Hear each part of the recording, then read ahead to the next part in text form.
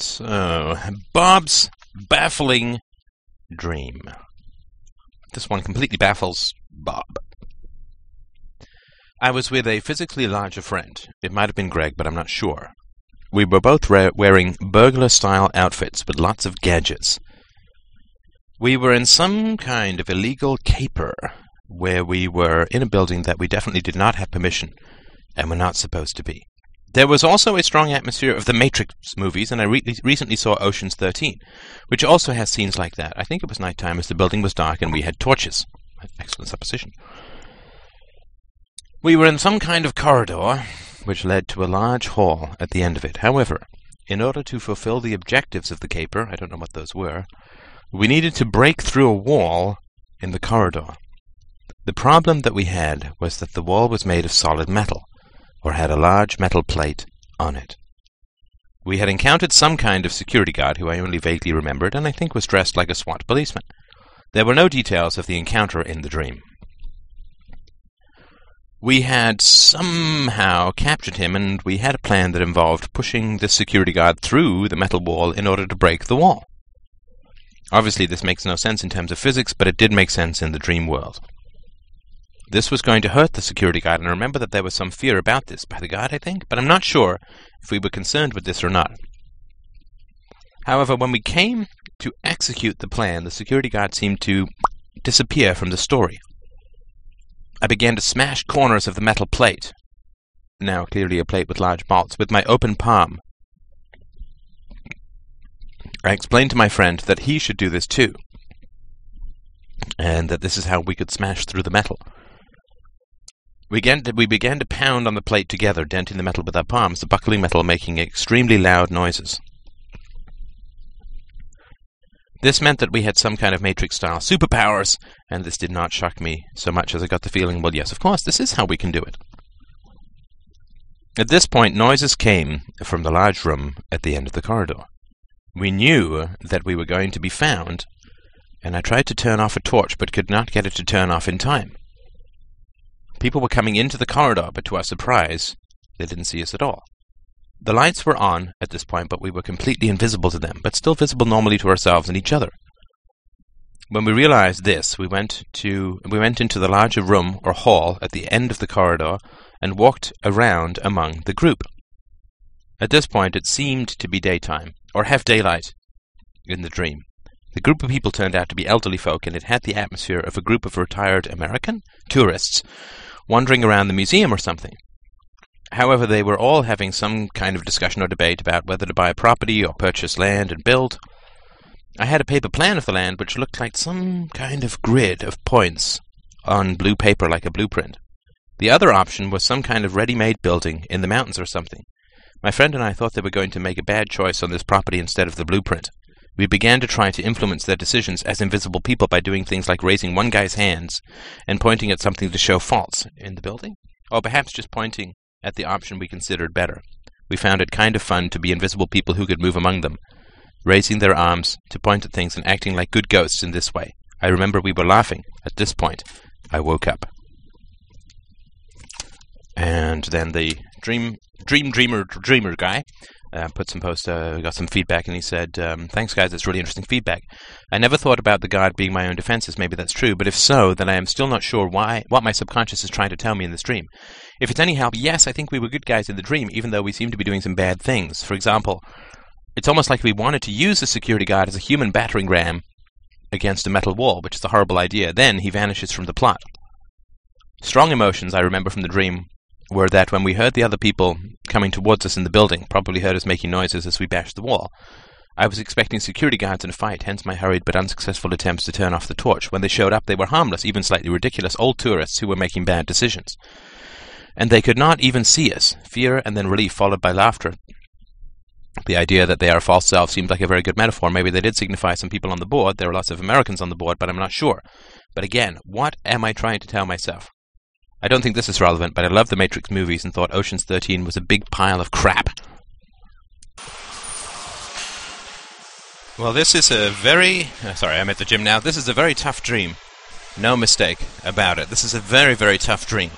It's highly compressed and has a lot of elements that are around the inversal of values. So I'll talk about some of these in general, and then you can let me know what you think. But the first thing, of course, is that when you look at something like The Matrix or the Ocean's 11 movies, what you have is breaking the law in a charming or positive way. Right, so, I mean, the Ocean's 11 movies would be very different movies if these guys were stealing from an orphanage. But they're stealing from, like, bad mafia-style casino people, right? So this is a kind of situation where the ethics are pretty ambiguous. So here, of course, we are in a situation where when you look at the Matrix, right, then you're breaking the rules of the computer, of the dominating machines, right, of the robots. So in that situation, breaking the rules is good, right? Is being free. Whereas in the Ocean's movies, you are stealing from a casino owner with mob ties who Andy Garcia, I think, played him as a pretty unpleasant fellow. And of course, the guys who were doing the stealing were charming and handsome, and what would be called more of a rogue than a thief, and a charming rogues at that, right? So there is a very strong tradition within art, within literature, which is the noble thief, right? This is the Robin Hood sort of situation. It's the noble thief. It's a Nietzschean character as well, somebody who does not believe that moral laws are put in place because they're right and wrong, but rather that moral laws are put in place to keep the weak down. Or they're put in place by the weak to bring down the strong and to make the strong feel guilty and thus make the strong weak and put them under the power or control of the weak. So, in the Matrix movies, the law enforcement personnel are laboring under a terrible delusion that they are enforcing the law when they are in fact serving the dictatorship of the robots. And all of this stuff sounds very silly, but actually has quite a lot of resonance, I think, quite a lot of power. The cops in the Matrix movies are they think that they're enforcing the law, but they're actually serving the dictatorship, right? And of course that has a powerful sort of resonance in it. So in this situation, in the situation of the two movies that you reference, in The Dream, in those movies, what is called the law is a game, right? It's not ethical, fundamentally, right? Now, in The Matrix, what is called the law is a delusion, and in the Ocean's movies, what is called the law is simply a challenging game to get past, like a very handsome form of Sudoku, right? I mean, it's just a game that you try to win. So, when two people are playing chess, we don't think of it as a moral battle. And when one person, in the Ocean's movies, one person is trying to keep his property and the other people are trying to...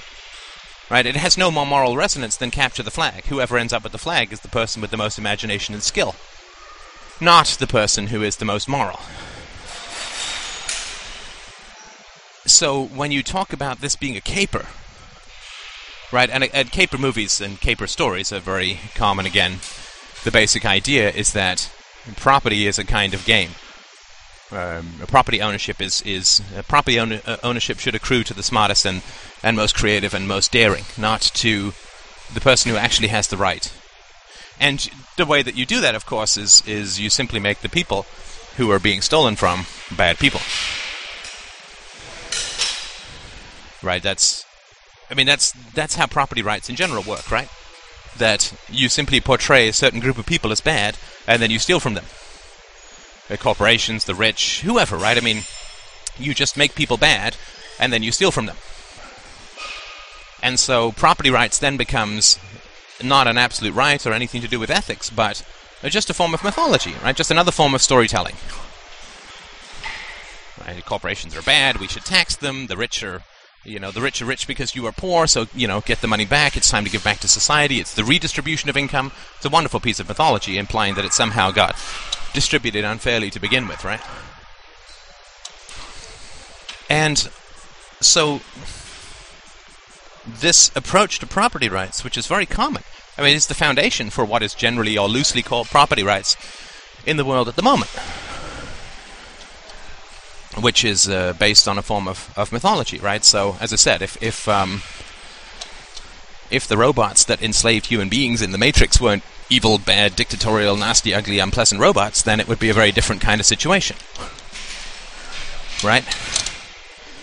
Just to take a ridiculous example, if you were drugged because you were in a coma, if you were drugged because you were in an operation where a good person was trying to save your life, and you tried to fight your way free of being drugged, that would be a bad thing to do, right?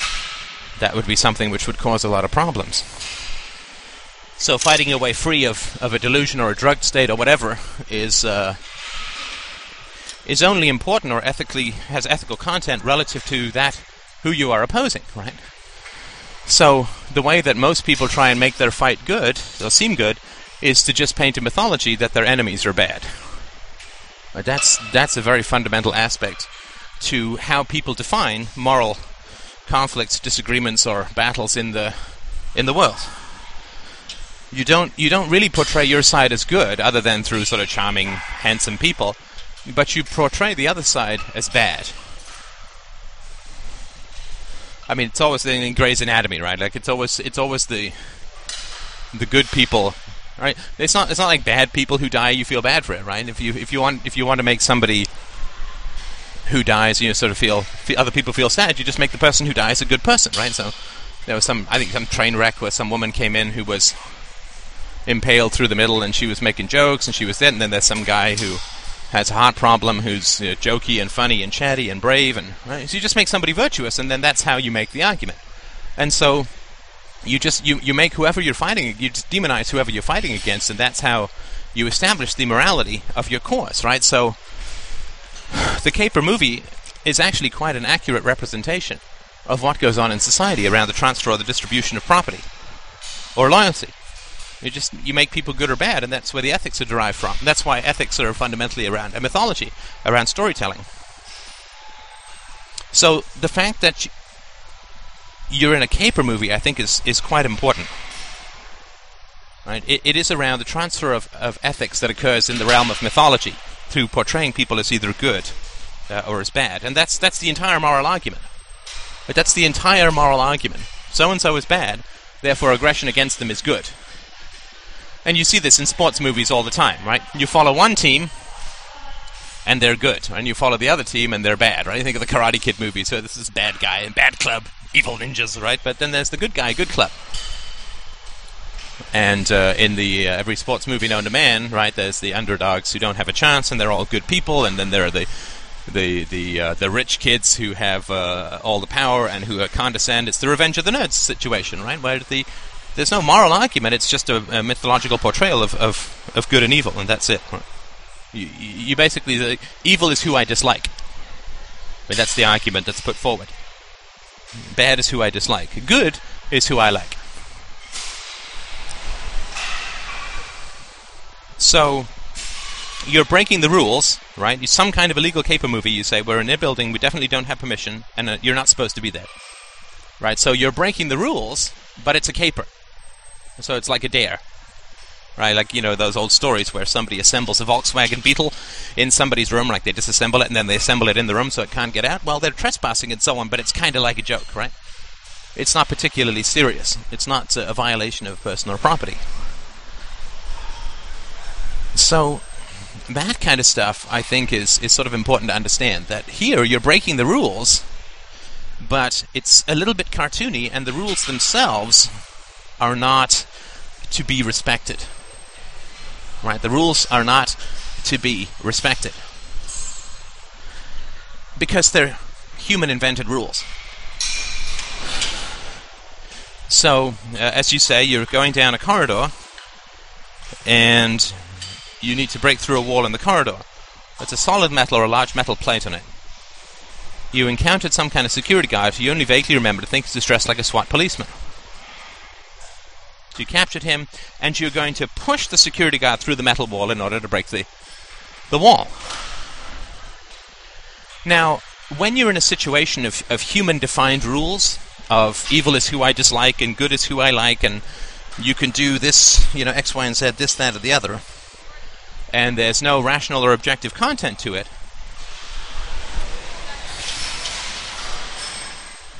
then you are in a mythology, right? And partly the way that you know that you're in a mythology, and I think that the role that mythology is playing in these definitions of rules and the breaking off those rules is a couple of references that are put forward pretty clearly, right? The first, of course, is that there's a reference to a movie. The second, of course, is that the three movies, right? I mean, the one that you're in, the Caper movie, the Matrix, and the Ocean's 13 movie, but also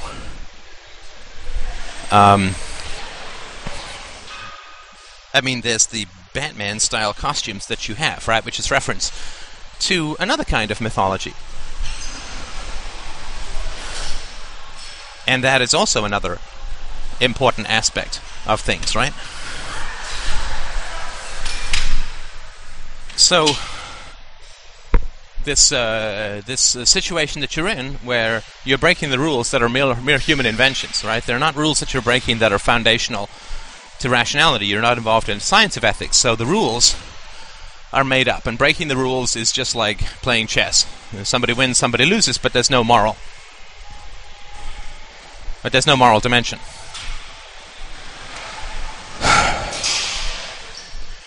Now, in this situation, some very interesting things occur. So, there's somebody who's defending those rules in this dream, and somebody who's responsible for defending these rules, at least we can say.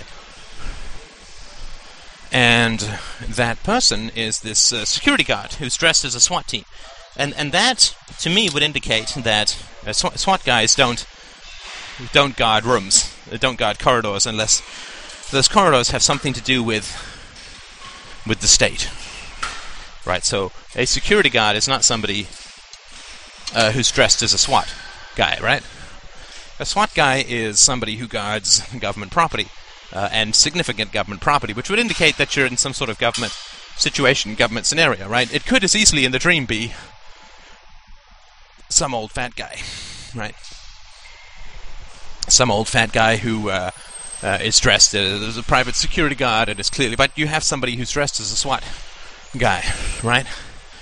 And the dream makes it a SWAT guy for a particular reason. It's efficient and competent, and you're in a state environment, a government environment, and so on. So, what happens next? Well, there's an interesting collision in the dream, I think. And the collision in the dream is breaking man-made rules, right, which you can do with impunity. So you're breaking man-made rules in the dream. You're going into a caper, you're trying to break in, you're trying to do something, and it's kind of fun, and so on, right? It's like a game. Right, so if I say, don't step over that line, you can step over that line. I mean, you can do whatever you want, right? I mean, it's just a rule that I'm making up. Including don't kill, right? I mean, whatever, I'm not saying you. Make up any rules that you want, and anyone can violate them at will. But then you have an interesting thing that occurs, which is, instead of violating human rules, you're now violating the laws of physics. Right? Or that's your plan. So then, instead of just going into someone's place, if someone says, don't go into such and such a place, you end up going into such and such a place. Right? And that's very different. That's a very different situation. Now, your solution about how to get through this area is you are going to push a security guard through the wall, right? Which clearly is not so much with the possible. But again, this is something that is very interesting to see. Very interesting to see how this comparison occurs. So you've got the human rules that you're breaking, going into a building you're not supposed to, which you can do. But then you have the laws of physics, which you can't do. And so basically what you're doing, I think this is the case, it feels right, which doesn't mean anything other than it feels right, but could be right as well. So what happens when you compare human rules to the rules of physics, to the rules of reality, to the rules of nature? So when you compare a human rule like don't trespass with a rule of nature, which would be something like you can't push a human being through a wall, then what happens? Well, the SWAT guy is going to feel some pain, and then he disappears. I mean, I think it's brilliant. I really do. I think it's absolutely fantastic. But human rules like don't trespass, and then you compare those human rules to the rules of nature, to the rules of physics. And what happens? Well, the human authority, the SWAT guy, is going to face some pain, and so he disappears. How many times do we argue with the statist, and when we begin to prove them actually wrong, they vanish. They leave the conversation. Right? Because it's going to be painful for them to see that, to feel that, to understand that. That their rules are mere inventions, right? So everyone thinks that their own rules are physics. And that's what we're taught. We're taught the rules, the human rules that are invented around us are physics. Right? So, and then what we're doing through this conversation is we're comparing human rules to reality.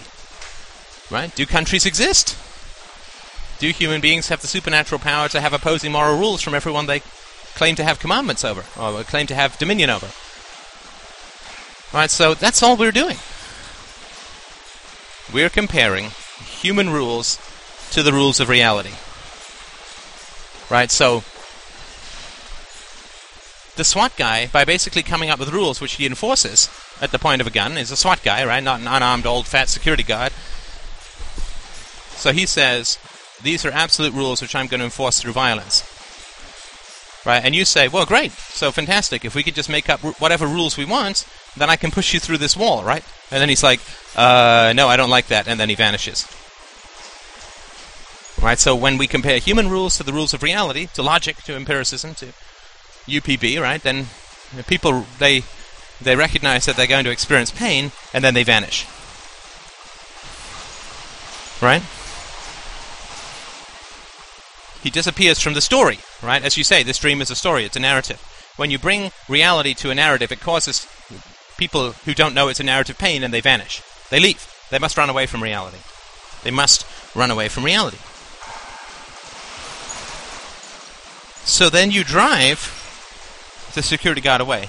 Right, the SWAT guy, the SWAT policeman, feels that he is going to experience pain by trying to be pushed through a wall.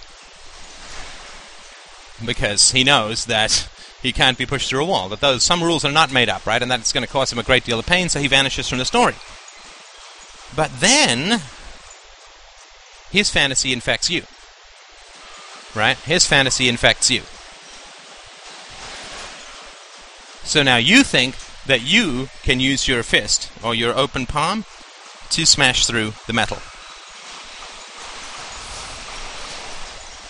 Right?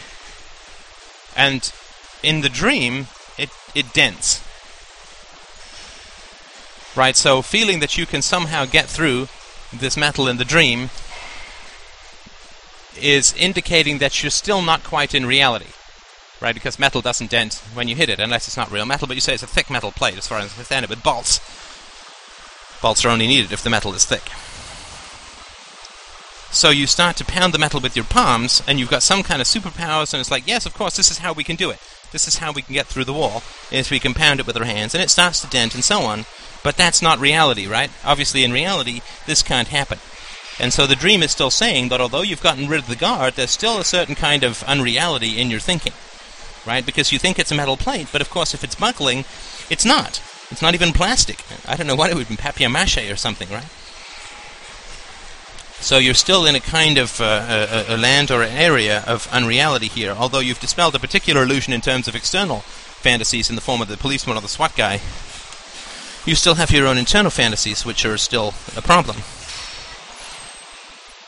So then, what happens is people are attracted by the noise, or they hear something about the noise, or people, at least, are you coming from a large room at the end of the corridor?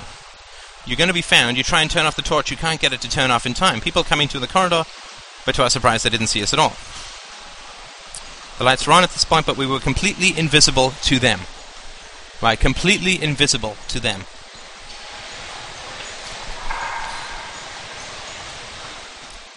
And this is important, very important. The effects that thought have on the outside world are extraordinarily powerful. Extraordinarily powerful and invisible. Right? I am invisible to my listeners. I mean, even if they are... even if they're watching a podcast... Sorry, even if they're watching a video, I'm still invisible to them. Because what's having an effect on them is not my face or my talking or, you know, whatever they can see. It's the thoughts that are entering into their mind. And that is what is having the real effect on people, is the thoughts that are entering into people's minds through these ideas, right? So that's to me very interesting, that you're worried about being seen, but the real effect that is occurring is not visible. They don't see you at all. Group of retired American tourists wandering around a museum or something. So then these people are having a discussion about whether to buy a property or purchase a land and build. And this to me is a form of identity. Right? Are you going to buy somebody else's property? In other words, are you going to just inherit somebody else's ideas and not build them yourself? According to, again, objective plans, right? The blueprints. So are you going to think for yourself, or are you going to just take somebody else's thinking? And of course, that's the real challenge here, right? Which is to stop taking my thinking and think for yourself, just as I spent 20 years, hopefully you won't need 20 years, I'm sure you won't, but listening to somebody else before I could think for myself, right? So the real challenge is to surmount this, right? And to not live in somebody else's house, but to build your own, which is individuation, right? Individuation, right? So people, you know, lots of people say, well, I got here through Rush Limbaugh, and I believed in Rush Limbaugh for a while, and right, but that's somebody else's house, right? And it's a better house, probably, than the one you came from, but it's not your house. It's not your thoughts, right? The whole point of this is to give you a structure and a framework so that you can be yourself. Right? I'm teaching you paints and paintbrushes and canvases so that you can go and paint your own pictures. I'm teaching you scales so you can play jazz. Or whatever you want. So, in this situation, the thoughts, and I'm not saying that I've got this transition entirely down, but it's just something we can think about. Plus, there's other stuff I don't know if I can talk about. But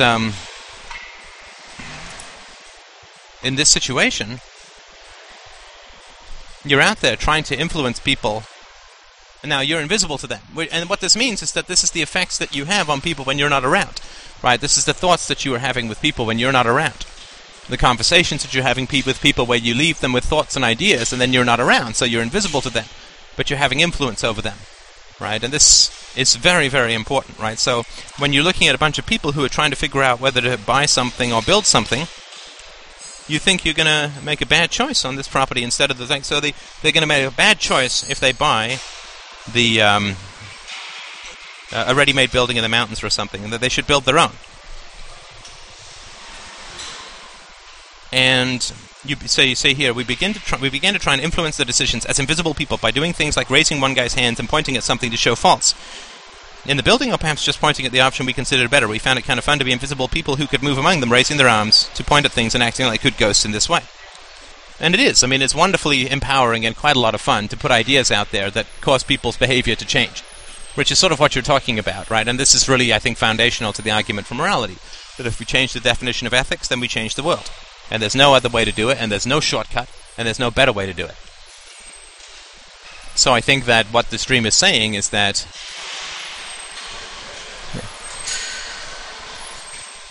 the best way to influence people is through thought, right? Is invisibly, right? Through the influence that you can have over them, through the arguments that you make and the conversations that you have with them, with a goal in mind and a goal that is defined. And that, of course, is what philosophy does, is it influences us when, like through invisible mechanisms, right? Through thought, through the desire for integrity, through the argument for morality, it changes people's decisions, or it lets them make better decisions, although it is invisible to them many, many times, whereas people make emotions based on emotionality and all this other kind of nonsense. So, I think that abandoning the caper, right? Abandoning the fantasy of pushing people through walls, recognizing the powerlessness, and the way that we argue against authority, like the SWAT team, and just authority, is that we say, well, okay, if rules are just made up, I'm going to make up a rule called, I can push through a plate of metal, and the person's then going to say, well, no, that's no good, but then they have to say, well, some rules are just made up, and they're futile and helpless in the face of reality, and that, of course, is his whole justification for being a SWAT guard, that he believes his rules which justify him are not made up, but in fact objective and real, like physics, which they're not, right? So, and then you try to pound through that, and that doesn't, right, that doesn't work. I don't know if the corridor has something to do with your family, it certainly could be, but you give up on that, right? You give up on that caper, and you then join people invisibly and help to influence them by making better decisions, and that has to do with just your own personal integrity and virtue and how it sort of infects in a positive way other people and helps them make better decisions, and that's much better than trying to pound your way through a plate glass, which is fundamentally, a plate of metal, which is fundamentally a fantasy anyway. I hope this helped. A fascinating dream. I'm sure there's more in it, but that's the stuff that I got at. Thank you so much for your continued donations and support. I will talk to you soon.